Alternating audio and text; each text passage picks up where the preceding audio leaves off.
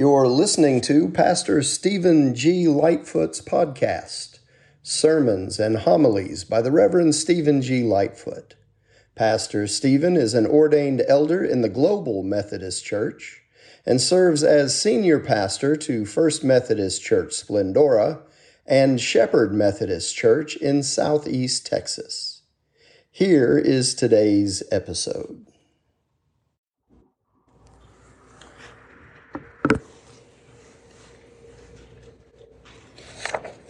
So as most of you know, I was at a conference this week from Wednesday through Friday.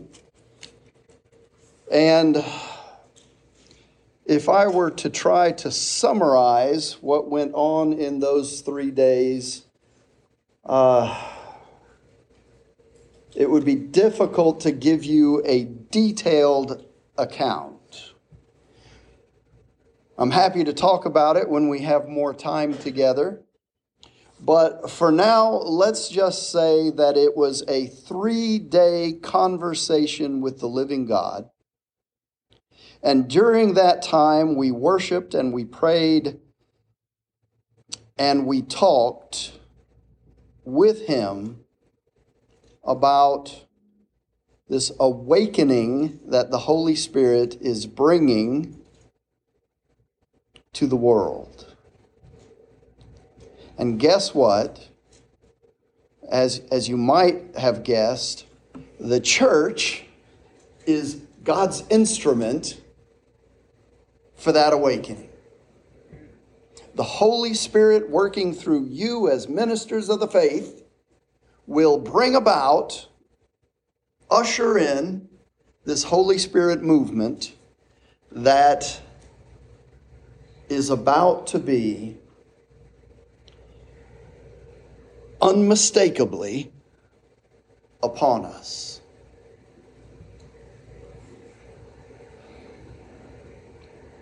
If you let that sink in for a moment. But Pastor, there's so much going on in the world that's not of God. Precisely. But Pastor, I'm so busy in my life, I don't know if I have time to do the work of the Holy Spirit. Exactly. But Pastor,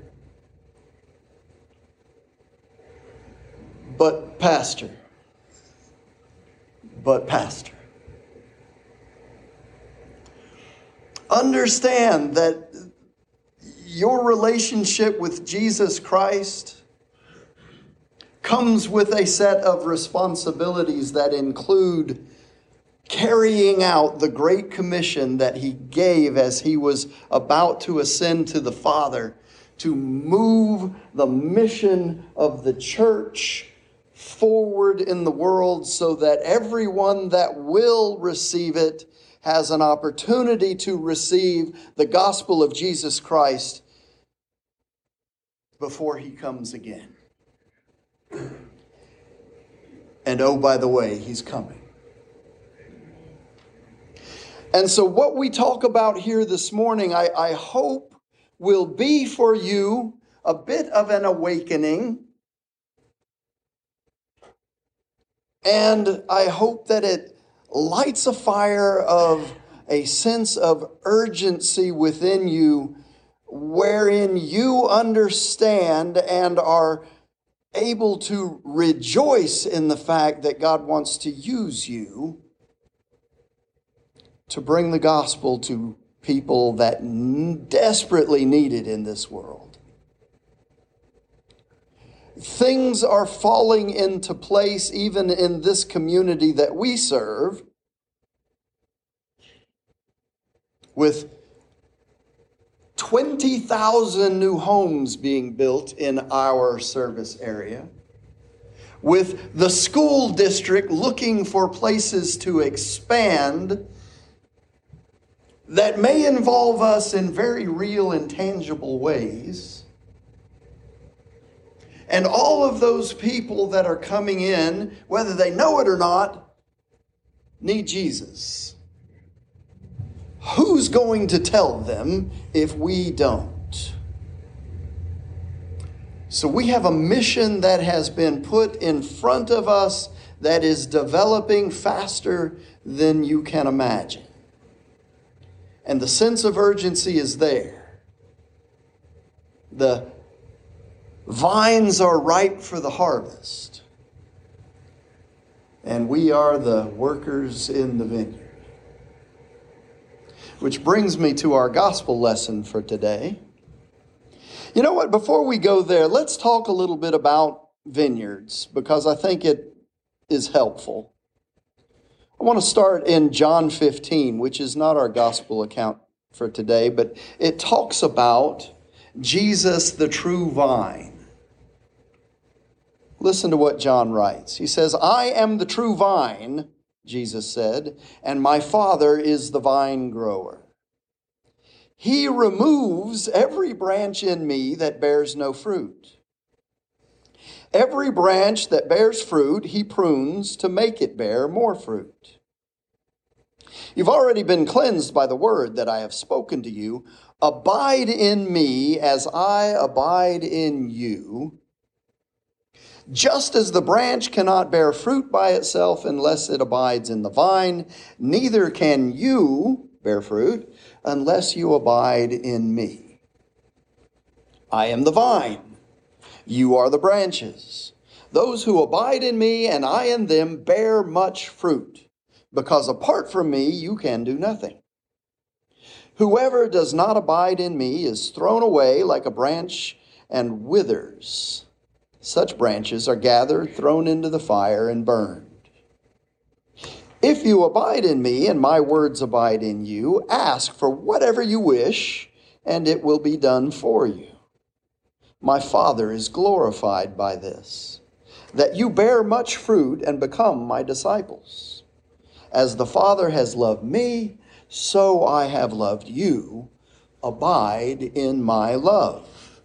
If you keep my commandments, you will abide in my love, just as I have kept my Father's commandments and abide in his love. I have said these things to you so that my joy may be in you and that your joy may be complete. It's the gospel according to John. This passage from John is about relationship. God, the Father, is the vine grower. Jesus is the vine, and you and I are the branches.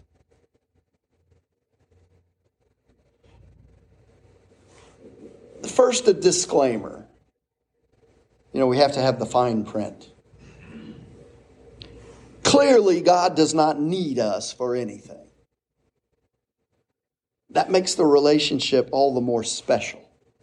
See, he existed in eternity past without you and me, without humanity.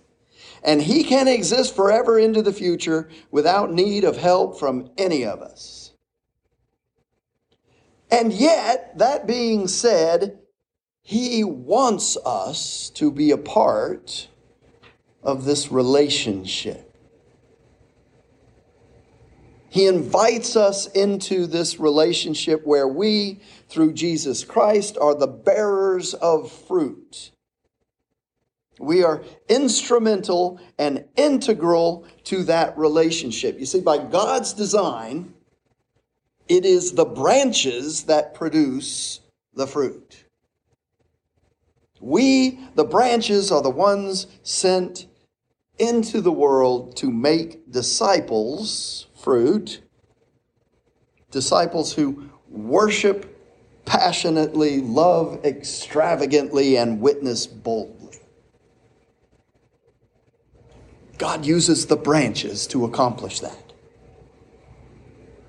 Now, there's a troubling verse within this, and we have to really dig into it to understand it properly, because in verse 2 it says, He, God the Father, removes every branch in me. Wait a minute, every branch in me? That means believers. God the Father removes believers that bear no fruit.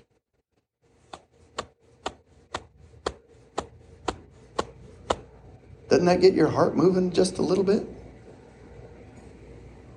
Clearly, clearly it says those in Jesus, which is believers. And so that should cause your mind to ask questions. Is that really what God said? God removes believers who don't bear fruit? Is this saying that as a believer, if I don't bear fruit, then I can be removed from Christ? That I can be chopped off? That I can be thrown into the fire with those who don't abide in Christ at all? Just like it says in verse 6, whoever does not abide in me is thrown away like a branch and withers. Such branches are gathered, thrown into the fire, and burned. Is that verse really saying that I can lose my salvation for not producing fruit? And if that's true, what does that mean concerning faith being about faith and not works? See, if that's true, that's troubling. So much so that it should cause us, when we hear that, when we read it, to look deeper into the meaning of the Scripture. We don't want to misunderstand that. And so, if we go back to the original Greek, we see that the word that's used, translated as remove, is the Greek word airo. Everybody say that. Airo. Now, if you look up that word in your Greek dictionary, it does in fact mean remove, but there are other meanings, and so context is important. It also means to raise up, to lift up, to carry, to bear up.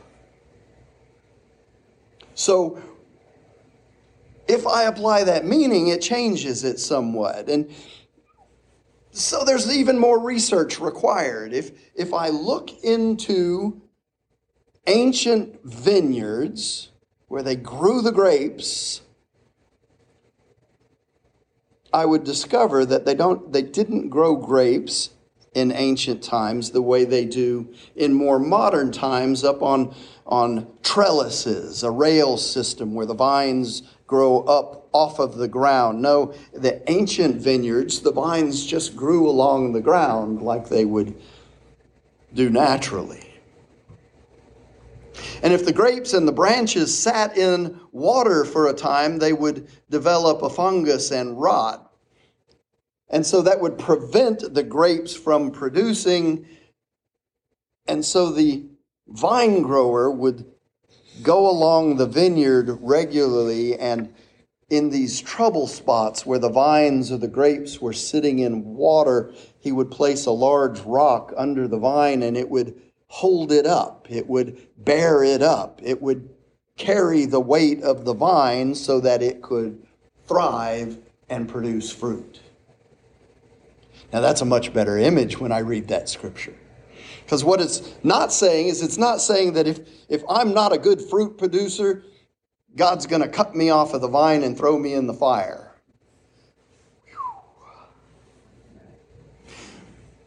What it is saying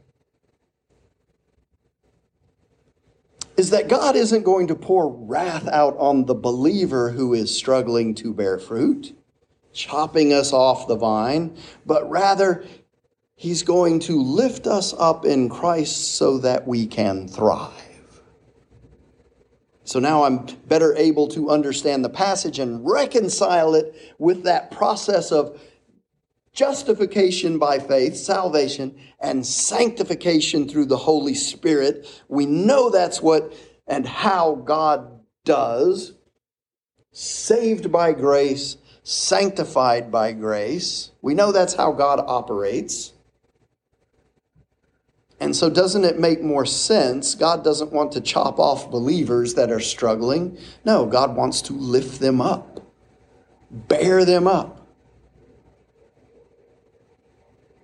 And then there's one more troubling verse in that passage of Scripture. Verse 11, it says, I have said these things to you so that my joy may be in you and that your joy may be complete. It's troubling in the context because Jesus is saying these words to the disciples as he is about to be, and he knows it. He is about to be arrested, tried, convicted, scourged, humiliated, and hung from a cross. And you might be thinking, that doesn't sound like joy to look forward to at all, does it? But then we have to remember who it is that's speaking. See, Jesus is not focused on those things of the world that he's going to go through on our behalf. No, he's focused instead on the joy that comes after. He's focusing on the resurrection. The relationship that you and I have with the vine grower, the true vine, as branches, enables us not only to bear fruit, but to have a share in the resurrection of Christ. Because we are of the same substance when we abide in him.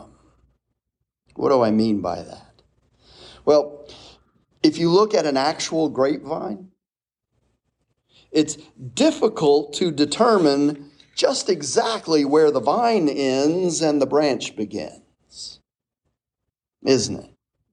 At what point does the vine become the branch and the branch become the vine?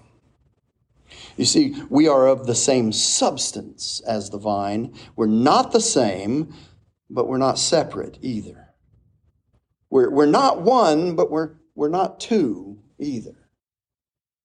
It's like waves in the ocean. Where does the ocean stop and the wave begin? Where does the wave stop and the ocean begin? It's not one, but it's not two. Or it's like the dancer and the dance. They're not one, but they're not two. Where does the dancer stop and the dance begin? Or the dance stop and the dancer begin? Not one, but not two either. It's a mystery, this joy that we share in Christ. And so all of this talk about vines and vineyards and branches leads me to the gospel lesson for today. You have a version of it in the bulletin. It's Matthew 20, verses 1 through 16.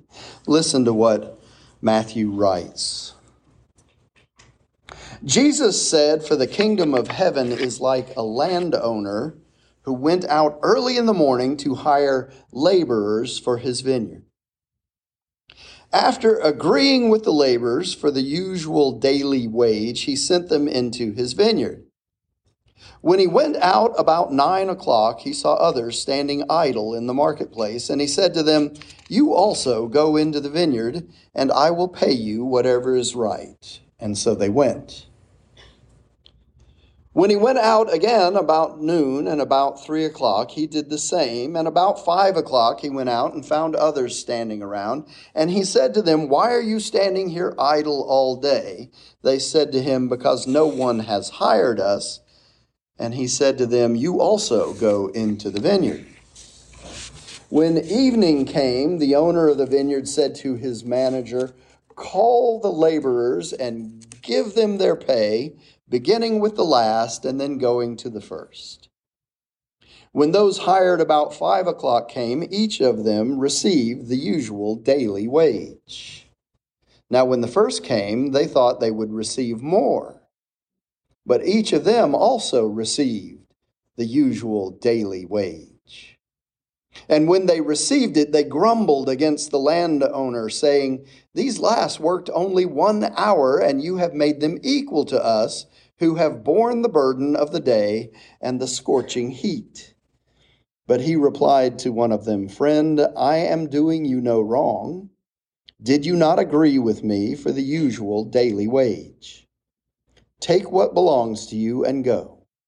I chose to give to this last the same as I give to you. Am I not allowed to do what I choose with what belongs to me? Or are you envious because I am generous? So the last will be first, and the first will be last.'" Now, there are many things that we might glean from this passage of Scripture, but I think I want to emphasize here today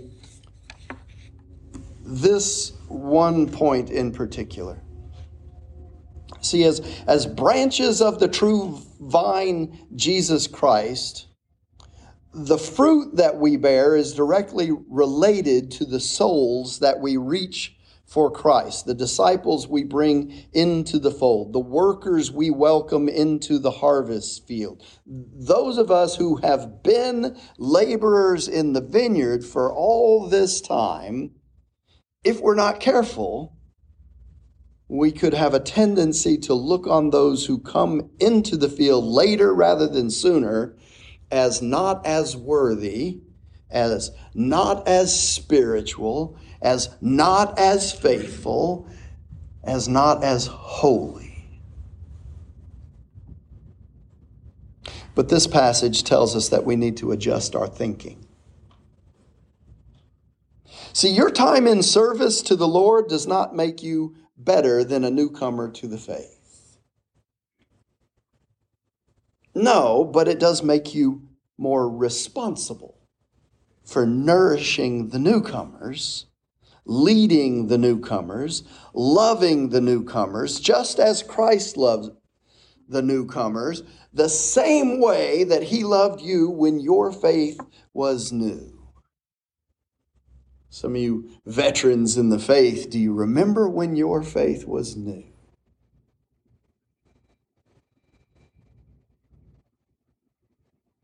Did you have someone come alongside you? A church family maybe, and welcome you, and love on you, and nurture you, and help you to grow in your faith. If you're a veteran in the faith, now it's your turn to do that for the newcomers.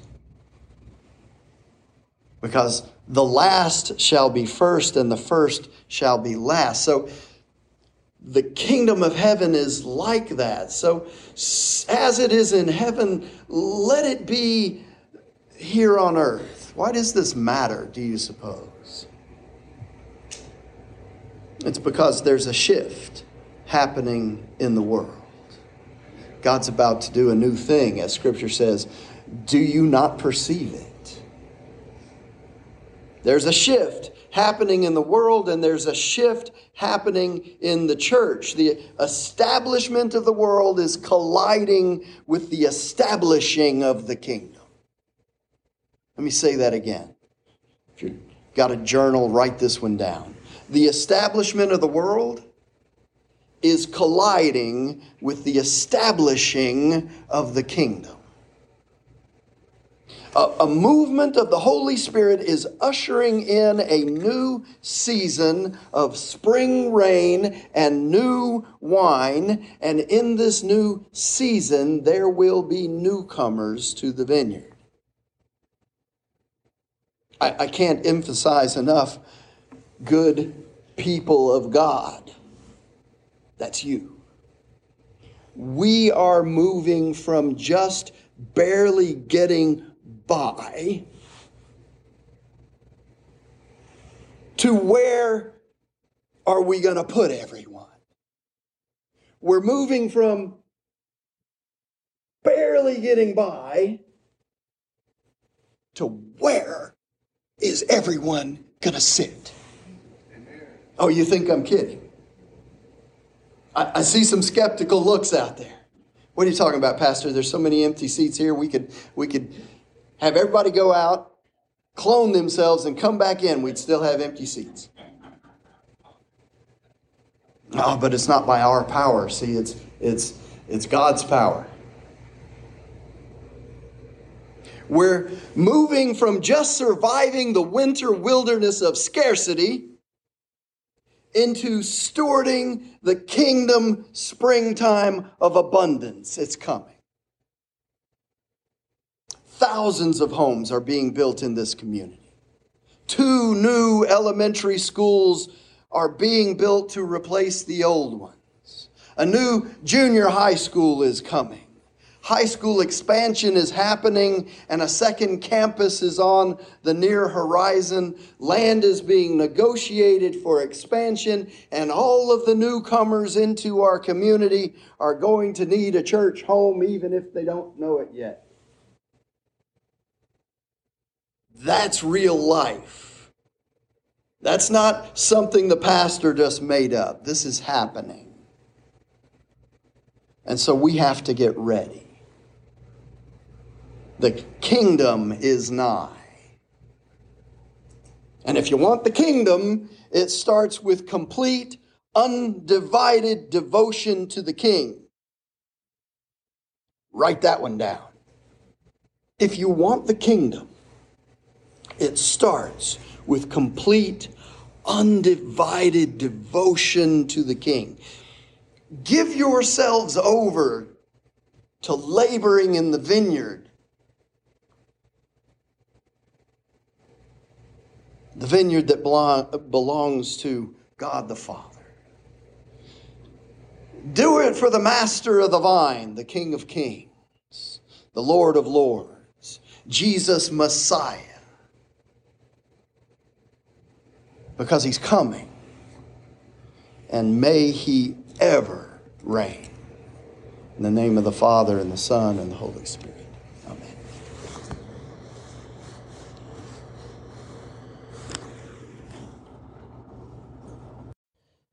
Thank you for listening to today's podcast.